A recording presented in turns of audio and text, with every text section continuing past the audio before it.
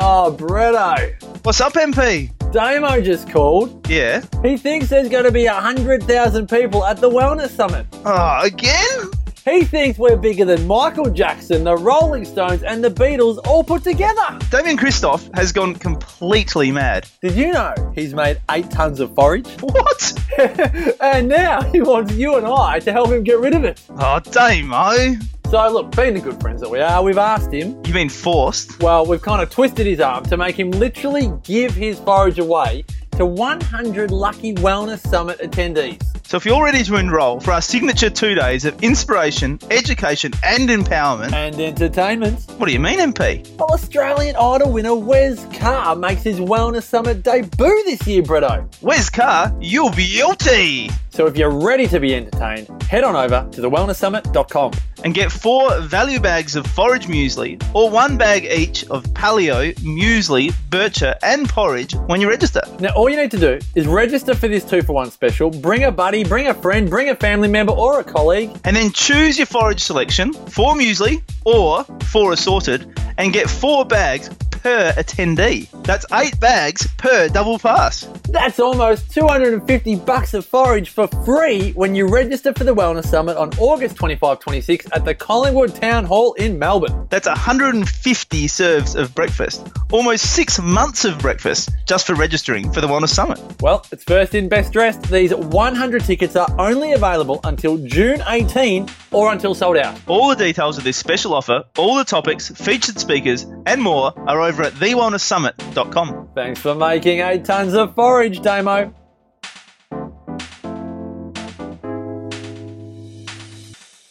TheWellnessCouch.com, streaming wellness into your lives. Welcome to Wellness Women Radio for the women with big dreams who dare to be different and who want to thrive in health, work and play. Dr. Ashley Bond and Dr. Andrea Huddleston bring you a weekly podcast to help you master true health and create an exceptional life.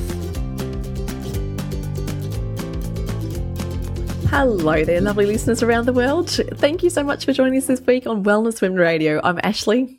And I'm Andrea. And it's always such a great pleasure to have you listening in, tuning in, learning more, and also sharing your experiences after you've heard some of these episodes and jumping into our social media and you know, sharing as well. So thank you to all those ladies who jump on board and share your stories and how the things we're teaching and I guess sharing with you are actually impacting your lives. And we thank you so much for opening up the box and opening the door to us and telling us a little bit about, you know, your life experience and how, you know, the things you've learnt with us is impacting you in such a positive way. So it's always a thrill when we find out that our listeners are getting as much as we hope you are getting from this. So I think this episode is another one of those ones today where you're going to find that whilst it not probably geared towards the solutions, it's certainly a great insight into just learning more about such a big, broad topic. So today, ladies, we're going to talk about autoimmune conditions. Now, as we go on, you're going to realise that there's not one particular condition we're going to highlight, but we'll talk about a broad cross-section of conditions and just how they're all interconnected, some of the relationships between them. And Andrea's going to share some of her stories and myself as well. And we'll kind of hopefully give you an insight into the hows and the whys behind autoimmune conditions and potentially some of the things you could do to prevent or to reduce your risks of opening that box with regards to your, you know, genetic predispositions and potentially environmental triggers. So, Andrea, I think I'd love to start today with something that's very close to you because obviously, you know, within your own life and your families, this is something that has touched you. And they always talk about, you know, health professionals becoming health professionals, usually because there is something in their own life or their own experience that sort of guides them down the road of discovery. And that certainly has happened with you as well. I can't believe that we haven't covered autoimmune conditions sort of exclusively yet on the podcast because it seems really obvious. I know we've sort of dabbled into, you know, we've dipped our toe in the water with things like when we covered Hashimoto's thyroiditis and other things. And we certainly mention it regularly, but we haven't done an exclusive episode just onto that. So it definitely deserves its time in the spotlight right now. And like what you alluded to, Ash, it's interesting that most health professionals have their own health journey and their own story that leads to, you know, that reason why they get into, you the health profession, why they want to help people, because usually it's out of frustration and their own experience that puts them on a path. That was certainly true for me as well. And it's funny because I completely forget that and I completely disassociate with that, because what most people don't realize, and I think I've only ever spoken about this once, which was on the Gut Healing Summit with Kale, that I actually, revealed, this sounds a little bit dramatic, but talked about the fact that I have lupus, or SLE. So it's called systemic lupus erythematosus, is its, like full word, but most people just refer to it as lupus. If you've ever watched a House episode, you'll know that lupus is on the differential diagnosis list for almost everything. But it is, one of the most serious autoimmune conditions. And I was diagnosed with this when I was 8. So, when I was really, really young, and, my team of medical doctors at the time then changed their mind and decided I was too young to have it. So thought that I was misdiagnosed, but then officially diagnosed when I was 11. Like I had all the signs and symptoms, the classic malar rash. So, the flushing of the skin and the redness on the face that forms like a butterfly, so around the cheeks. And Ash and I are on video, so you can probably see it perfectly now. And this is probably the only residual symptom that I have these days, which is a good thing. So it's along the bridge on the nose and along the cheeks, and it looks like a butterfly on the face. It is worse in some people and used to be a lot worse in me as well. They might get swelling of the joints. They might have really serious malaise or really serious fatigue. Usually they're photosensitive. They might react to absolutely everything. And this was certainly my story. So I think that how it led to my diagnosis was that I was always like a pretty sick kid. I sort of went through a period around that age, sort of 8-ish, where I would wake up every morning and my hands were really swollen and I couldn't bend my fingers because they were so painful. I would get fevers from being out in the sun. I would get everything that was going around. And then we went sort of down that medical road through testing and diagnosis and all sorts of things. And there was a family history for me as well. So my maternal aunt had lupus too, and it was like a very similar presentation. There we go.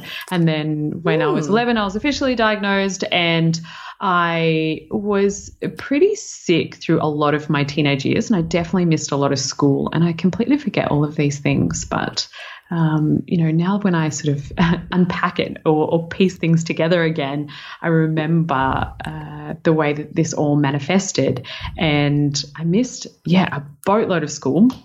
But then as soon as I graduated high school and I really took charge of things, that's when my health changed dramatically. And I really haven't had like a lupus flare-up is what they're called, since high school, which is pretty amazing.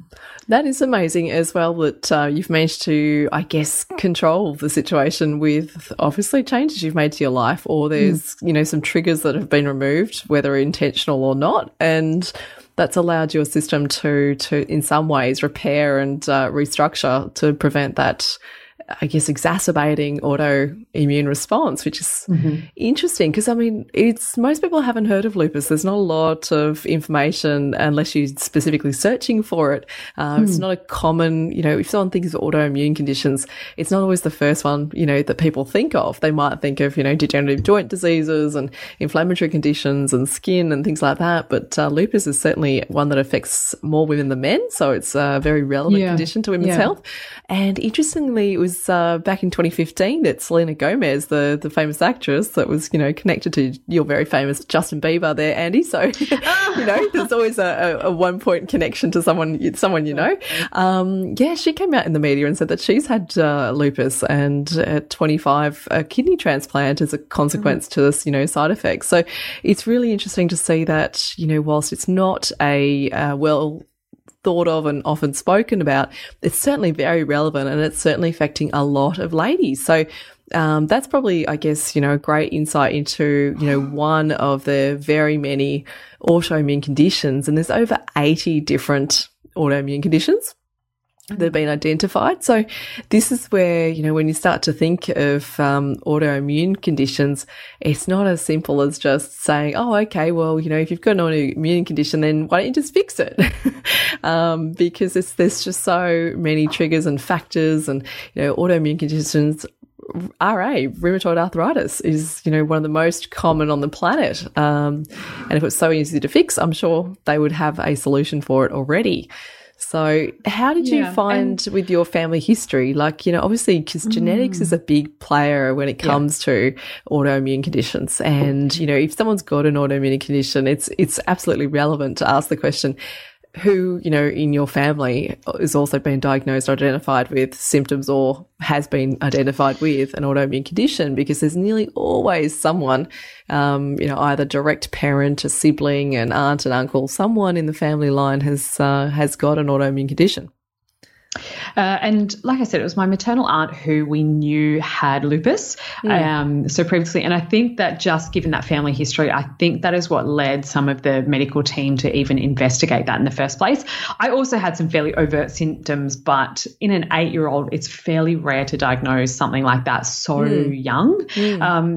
My family also suspected that my maternal grandmother had some sort of autoimmune condition. And now fast forward to now, my older sister has since been diagnosed with lupus as well. So she kind of, goes through flares and that sort of thing. My little sister Joanna has celiac disease, and we suspect that mum has some kind of connective tissue issue as well. Let's just backtrack for a second and let's just classify what autoimmune conditions actually are, just for those of you who may not be very familiar with it. And it is exactly as it describes. So autoimmune conditions are any kind of disease where the immune system goes a little bit haywire and almost like misrepresents your own tissue as being some sort of foreign substance and attacks itself is probably the easiest way to understand it. And that's certainly very true for lupus. It can be selective systems. So, for example, in something like Hashimoto's thyroiditis, which is the autoimmune version of hypothyroidism, that is where the immune system is more focused on the thyroid gland. Whereas with lupus, it's multi-systems. So, like with Selena Gomez, it was her kidneys. And that's, kidney issues was definitely something that I struggled with for a little while. It can be kidneys, it can be joints, it can be the nervous system, it can be gut, it can be all of them all at the same time as well. So it is multi-systemed. Whereas, obviously celiac disease is now what they're considering an autoimmune condition, but triggered by obviously the gluten being the trigger for that. So that was my genetic background. However, I'm wondering if there were also environmental triggers that allowed for just the perfect storm for this as well. So all of myself and my two sisters, so we were all born by a C-section, and there were emergency C-sections, all of them. So they were, obviously for life-saving purposes, but we also know that the delivery or the mode of birth greatly impacts immune expression. So there's always that little question mark there. Was that something that might have allowed this predisposition to happen? And obviously it is never the mother's fault ever. So we never place blame on anyone, but it allows for that question about that mode of delivery. And that's where you need to actually start with that health history. If you're working with anyone who might have a suspected autoimmune condition, it can be multi-generational, but also that's something that's really important to start with as well. My mum grew up on a farm and was exposed to so many environmental toxins and chemicals as well. So we're also wondering if that has allowed for, again, that perfect storm to allow for certain immune triggers to happen as they have. But other than that, we can't really pinpoint anything else that might have allowed for that to happen. Isn't it interesting too how many, you've just mentioned, the toxicity component. That's absolutely one of the leading causes of triggers. The question mark is still, when it comes to autoimmunity, ladies, they're still not, really clear about exactly why. Some people will have an autoimmune condition and some people won't. You can have twins that are, identical, and one can flare, one doesn't show any signs of autoimmune conditions. And it has a lot to do with the combination, like you said, Andrea, of the perfect storm, which is a genetic predisposition, and then throw in there a bunch of triggers. It could be things like toxins, it could be infections, natural stress responses. So stress can be, you know, mental, emotional stress. It could be physical based stresses, which could be things like an injury, a trauma. Then you've got, you know, for example, food-based stresses. So one of the big ones is obviously gluten is, you know, been shown in studies to show is a massive trigger to the immune system, and can certainly show that why it's predisposed with people who, for example, like your sister, you know, issues with regards to celiac disease. But anyone who has any damage to their gut in any way is actually at risk of autoimmune conditions. And they're starting to find some really clear links between the, you know, this, we've talked about this before, leaky gut conditions or the leaky gut. And it's connecting to things like diabetes and arthritis, thyroiditis. And it's because of the association with inflammation and the fact that leaky gut and those tight junctions are obviously expanded, we're basically firing off the immune system all the time because the body feels as though it's constantly being attacked because toxins coming in from the large intestines of the, you know, the bowel are moving into the bloodstream, which is triggering off these, you know, autoantibody responses. So it's super interesting to see how, you know, we can't pinpoint the cause, but there is commonalities across a lot of the conditions.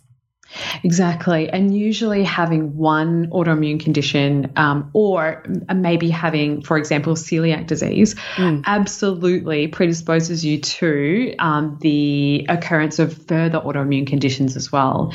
So it's almost like that they tend to go hand in hand as well. And any patient that might present with, say, thyroid issues, I'll always explore further down that route. Or if they're getting skin eruptions that might look something like psoriasis. So a lot of people don't know that psoriasis is actually an autoimmune condition, then you always want to look further into obviously their gut health, because I think that you show me someone with an autoimmune condition, I'll show you someone with gut issues. And I think that was probably, you know, certainly true for my circumstances as well.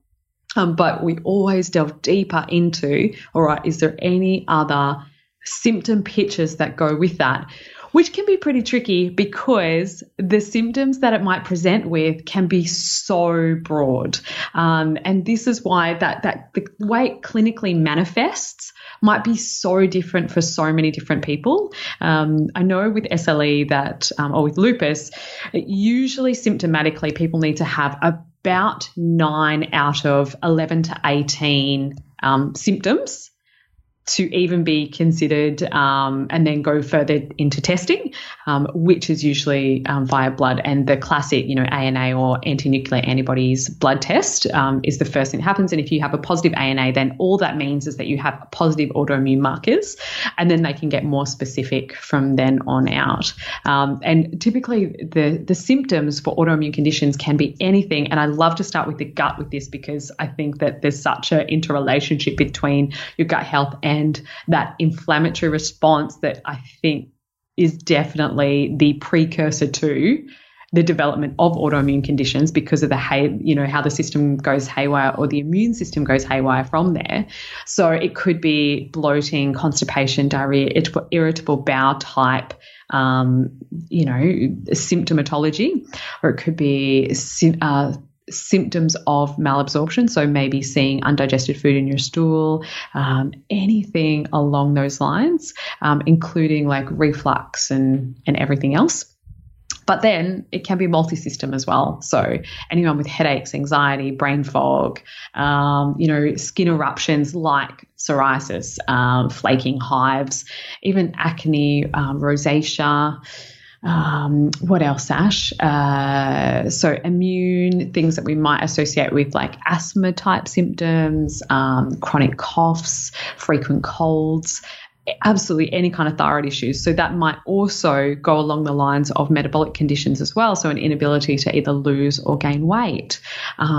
Fatigue, I think, is probably one of the biggest things that goes with that too. So that really chronic fatigued state, and that just generalized feeling of malaise or generalized feeling of just complete unwellness. You know, I think we talked about anxiety, but feeling wired but tired and exhausted, so that we know that there's a disruption in that HPA axis as well. And the list goes on from there. So you can see how broad and completely generalized any of these symptoms might be. I think that's why the clinical picture that goes with autoimmune conditions is pretty tricky. Yeah, and it certainly makes sense as to why I was reading a study on it's just saying how it can take up to 3 years to actually have a formal diagnosis, because there's so many, compounding symptoms that can be misleading. So often diagnosed with one thing or another thing, and that doesn't quite fit the picture, or the treatment protocols that have been put in place aren't working. And then so people say, hang on, but we're being treated for, this IBS, but it's not IBS. So what is it? And then looking further, next gut test happens. Oh no, it's leaky gut, and start treating the gut with a gut protocol, but it's not that alone. And then looking further down into those, more, markers of autoimmune condition. And that's when you start to see, wow, it's taken so long to get to this diagnosis, and for good reason. There's no simple package that's going to do it. There are certain conditions where there's obviously more clear-cut parameters in terms of diagnostic criteria, but for a lot of the autoimmune range, 80-odd different conditions, it's very generalized, and it's really by a process of elimination. So, so I think, ladies, it's generally challenging. I was really fascinated to, realize just how prevalent it is with women. The majority of disorders, picked up are in women. For example, Hashimoto's is, in ratio women to men is 10-1. So that's pretty big difference there. Graves' disease is 7-1 in favor of women, unfortunately. And even SLE with women is 9-1 against men. So it's more likely that women are going to have these conditions. And to be honest, I've actually never met a male patient that's been diagnosed with SLE. It's fairly uncommon and fairly unheard of. And I think it's also interesting because that speaks to the sex differences in that stress response as well. So men tend to go more into and although the inflammatory response is responsible for an autoimmune type sort of process, but men tend to go more into the inflammatory response when they get stressed. Women tend to go more into that autoimmune. So immune system dysregulation is usually that pathway that they go down when they get stressed as well, which I think is really interesting. And it is true. And some of the science is showing that some of the markers for autoimmune conditions can be sitting on an X chromosome. So obviously women get 2 of those.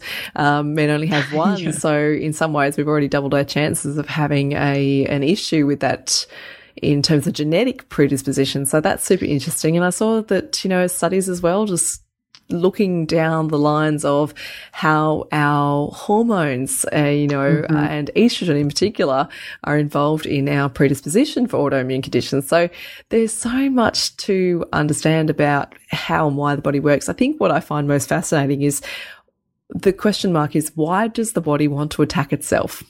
The body is inherently self-healing. Its innate intelligence always wants to repair and fix itself. So why do these killer cells activate and start killing, self, so to speak? So, and Ash, before you get into that, I also just want to mention, when we're talking about the hormonal implications, I think it's really important to mention that there can be the instigation of autoimmune conditions from hormonal contraceptives.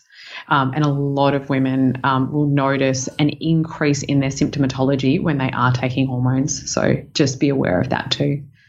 Which is the same with pregnancy as well. They can notice an increase or decrease through pregnancy of their autoimmune condition, which is showing that direct correlation with the women's hormones. And I think that's something that we have not got enough science on yet. It's certainly an area of research that's evolving fast, but for all the papers that I read recently, I was just thinking there's nothing very clear cut. There's no, clear cut guidelines in that area, and there's no marker to say, okay, this amount of, excess estrogen is going to guarantee, what they definitely say they're risk factors for. So ladies, if you are experiencing things like estrogen dominance, we've talked about that in previous episodes, then that is absolutely considered a risk factor for autoimmune conditions, the development of. So I think it's something that when we talk about how we heal our body from the inside out, it's often a necessary step to protect the body from hurting itself.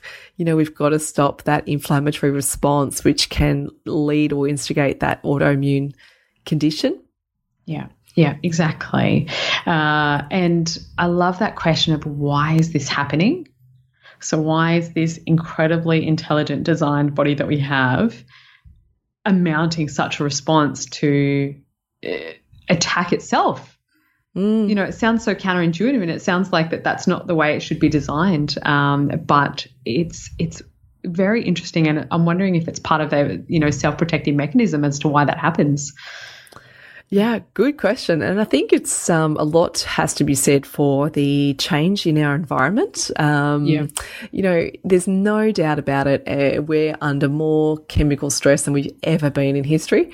And it's certainly showing that our bodies cannot continue to sustain the onslaught of the environmental triggers that we're experiencing. And so it's all very nice and in an ideal world that we could escape the city and go and live in the country. And for some people, that's actually what it takes to get well. You know, I've got a patient who required basically letting go of everything that she knew and everything she was in order to save herself. And she went and bought herself a little farm with family, you know, turned into sort of a total hippie, as she said.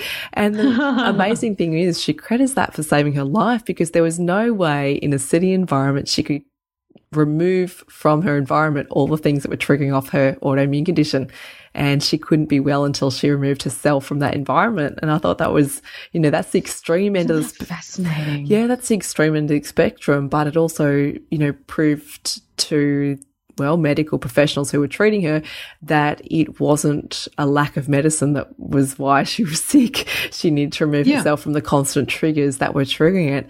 And she had done everything under the sun. She knew how to deal with the mental stress that they kept putting that as the blame point. And unfortunately, you know, she said, like, I couldn't be less stressed if I tried. I'm only stressed because everyone's telling me I need to stress less. And she's like, internally, I knew I wasn't stressed. That wasn't the driving force. But she said what was then caused the stress was the fact that I didn't know what was causing it. So she's like, well, hang on, I'm doing everything I'm told. Isn't that interesting? So that was, you know, that's one situation. Obviously, we can't all do that if we are experiencing health challenges like that, but that's what it took for her. And it was a perfect example of an environmental triggered autoimmune condition. And as soon as she got clean air and, you know, dirt on her hands and took a different pace of life, she became a healthy person again. Yeah, that is so fascinating. And I think I probably had a fairly comparable experience in the sense that I was a teenager. I was in the final years of high school and was definitely having quite bad, you know, quote unquote flare-ups. And the rheumatologist that I was under the care of, and I was not medicated at this point, was very insistent that I start some sort of steroid treatment. And that's common with lupus. The most common treatment is with, you know, something like prednisolone or methotrexate or, you know, some pretty horrific drugs to control or suppress that immune response. So pretty much they just shut down your immune system. I was not willing to do that. And I knew adamantly, even as like a young teenager when I was diagnosed, that I was not willing to do that because I saw what my auntie went through and I saw the really serious chronic weight gain that she had as well. And I saw these women who also had lupus that when they were medicated, that was it for them for life. And seeing their health also just completely go downhill. I wasn't willing to go down that path, but also, you know, one of my beautiful health mentors at the time said to me, you can't fence it anymore. Like either you need to choose to completely take control and acknowledge what's going on and change your health. And this is as a teenager where I'm, you know, no one wants to take self-responsibility at that age. Yeah. Yeah. Or you need to follow what your rheumatologist is suggesting. You can't fence it and just expect these symptoms to go away. And she was absolutely right. And I think that was the kick up the butt that I really needed to, you know, stop going down that route of the things that were triggering me at the time. And I am so, so grateful that I had that person who was able to have that conversation with me, because I feel really lucky that I haven't needed to be medicated. Which is pretty awesome. And that surprises a lot of the medical profession that I have SLE. And, you know, my testing was actually quite severe. So I had a positive ANA. I had really high titers, which means like it was a very active disease process. And to not be medicated is pretty awesome. So, you know, that's absolutely possible too. Yeah, incredible. And I think that's something to put out there too, the potential for that healing journey to, you know, to it's possible. For some people, the diagnosis is almost like a death sentence. That's considered, something they can't change. Often with, a lot of autoimmune conditions, once you start medication, it's medication for life. And there's no consideration that you could possibly be well or possibly ever get off it. It's just considered, medication for life. And that in itself can delay or I think in some ways block the potential healing process because of the fact of the belief in the chronicity of the issue. When you don't believe it's possible to be any different, then, how do you heal? So it's really interesting to see, I think, when you look at the commonality of inflammation. For me, I just think that's where, you get to the crux of what is common to all of these conditions. And it is obviously the inflammatory response, the mediation of those inflammatory markers, what's driving it up, and can you reduce that inflammatory response to prevent that body creating those autoantigen and overactive immune response? Yeah, exactly. And that's definitely something that if anyone's ever heard of Dr. Terry Walls, so she started the Walls Protocol. She's quite a famous, doctor because she had very active crippling multiple sclerosis or MS and completely reversed it with a specific food treatment protocol. So it was solely food-based. There was no medication or supplementation. And it is like a paleo type diet, but it's very structured. And maybe that will lead us now into the things that you can do if you do have that chronic inflammation, or maybe you have been diagnosed with an autoimmune condition. So these are some resources or some places to look for and start. So I think definitely the Walls Protocol is really sound, and it's very sensible as well. So they follow a certain amount of vegetables and fruits and sulfur and those sorts of things each day, but there is also the eradication of any of those really inflammatory triggers. And they also advocate for bone broth and fermented foods daily as well, which makes sense with reducing the inflammatory response. And I'm wondering if with the inclusion of the bone broth, I wonder if that's there not only to repair the gut lining, but also to support the production of the Bacteroides bugs.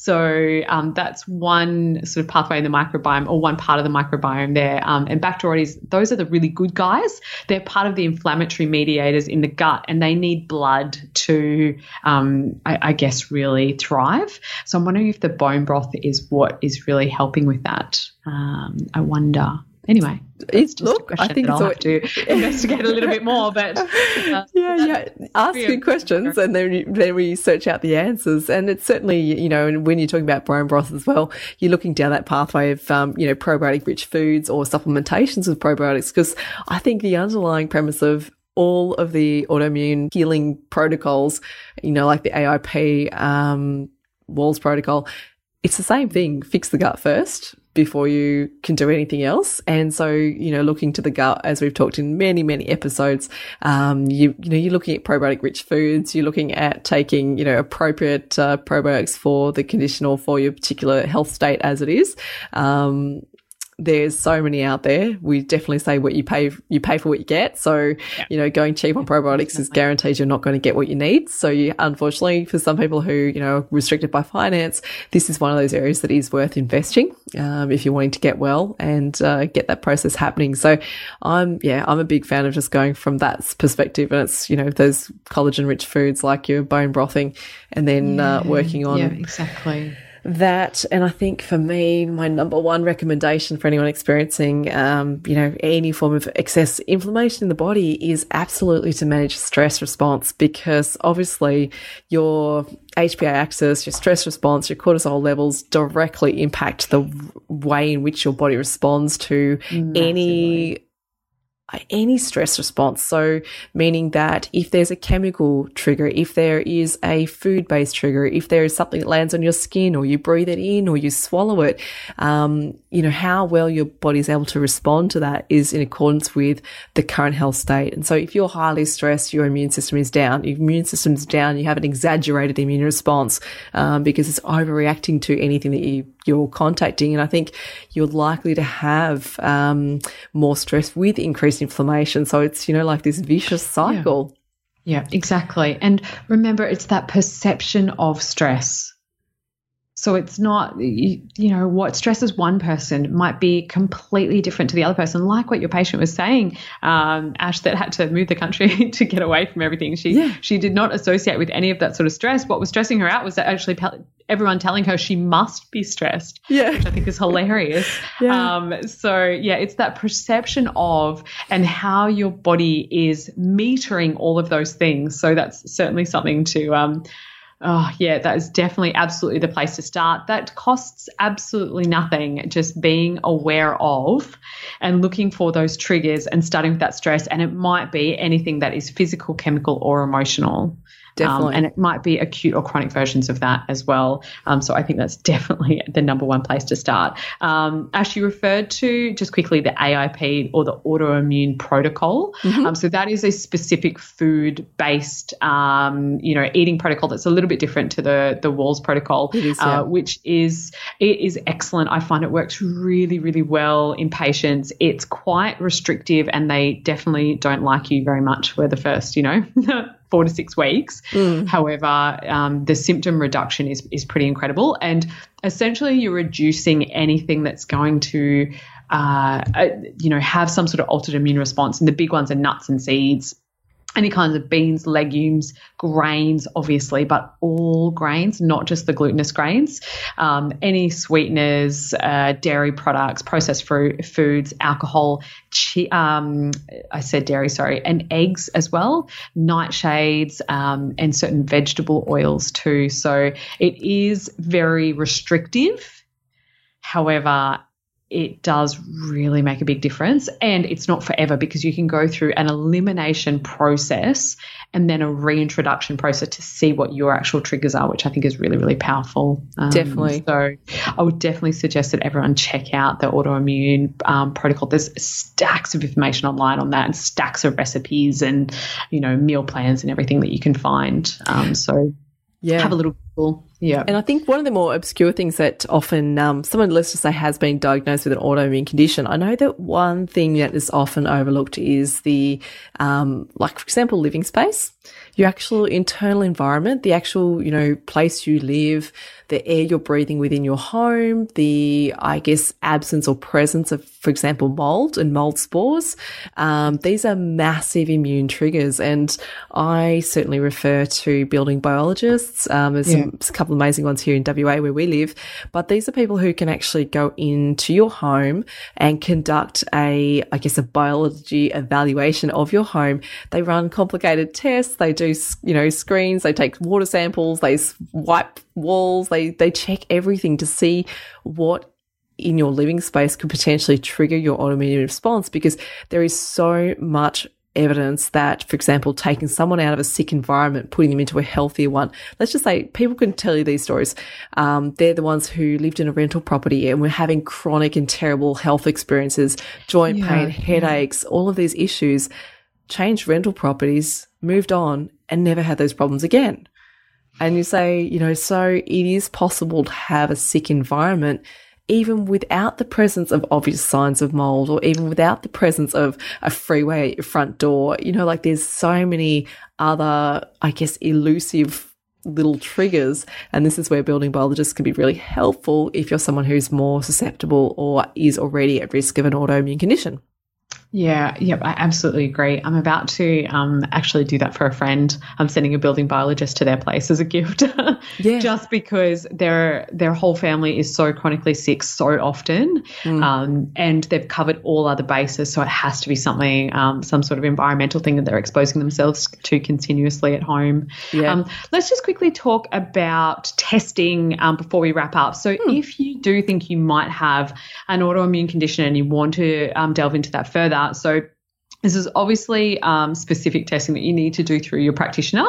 And the first thing that they'll do is an ANA or an anti-nuclear antibody test, which is a blood test, and then they'll measure whether or not that is reactive to certain things. There is the one that is really specific for lupus for me was an anti-Smith antibody, which is very specific for lupus, but not seen very commonly as well. So they might also look at ESR or erythrocyte sedimentation rate, which is just an inflammatory marker, and like high sensitive CRP, again, which is just an inflammatory marker. If they're thinking along the lines of maybe like rheumatoid conditions, it might be an RF, or rheumatoid factor. Now, my God, will really take me back to pathology. Now I'm trying to remember all of the clinical testing. And that is just like a very brief sort of overview of the things that they might look at, but that's usually the place I'll start is with the ANA. So, ladies, if you have had experience with any kind of or any sort of those 80 autoimmune conditions and you've found specific things that have been really helpful for you, we would love to hear from you. Please make sure that you post it on the Facebook, so facebook.com/TheWellnessWomen. I'll certainly share the things that I did for myself that were really helpful on there too. And make sure that you're following us on Instagram as well. So The Wellness Women Official. Ladies, if you haven't subscribed to the podcast already, please make sure you do on your podcast app, on your iTunes or your Android or whatever system it is that you're using. Make sure you're subscribing on there. That way you get the latest info from us every single week into your direct download, and it's always free as per usual. So ladies, we hope that you've enjoyed this episode of Wellness Women Radio. We've given you a bit of an intro and insight into autoimmune diseases. And until next week, be well. This year, the Wellness Summit returns. I realised in this time that I couldn't keep waiting for love from other people. I couldn't keep expecting love from other sources. But I had to give that to myself. Yanni says, I don't care if everyone says that the kitchen is the woman's world. He says, I'm going to prepare food. I love my own cheese. I love my own wine. I don't care what you think of my new flat screen TV. He just loves company. I started asking myself more often, what do I want? Such a simple question, isn't it? But when you think that, and I'm sure all of you sitting there, when you think that, something springs into your mind. And there's something there that you want that you haven't been doing for yourself. Brett Hill and Marcus Pearce feature at the 2018 Wellness Summit. Bigger and better than ever. Tickets on sale Friday, May 4 at thewellnesssummit.com.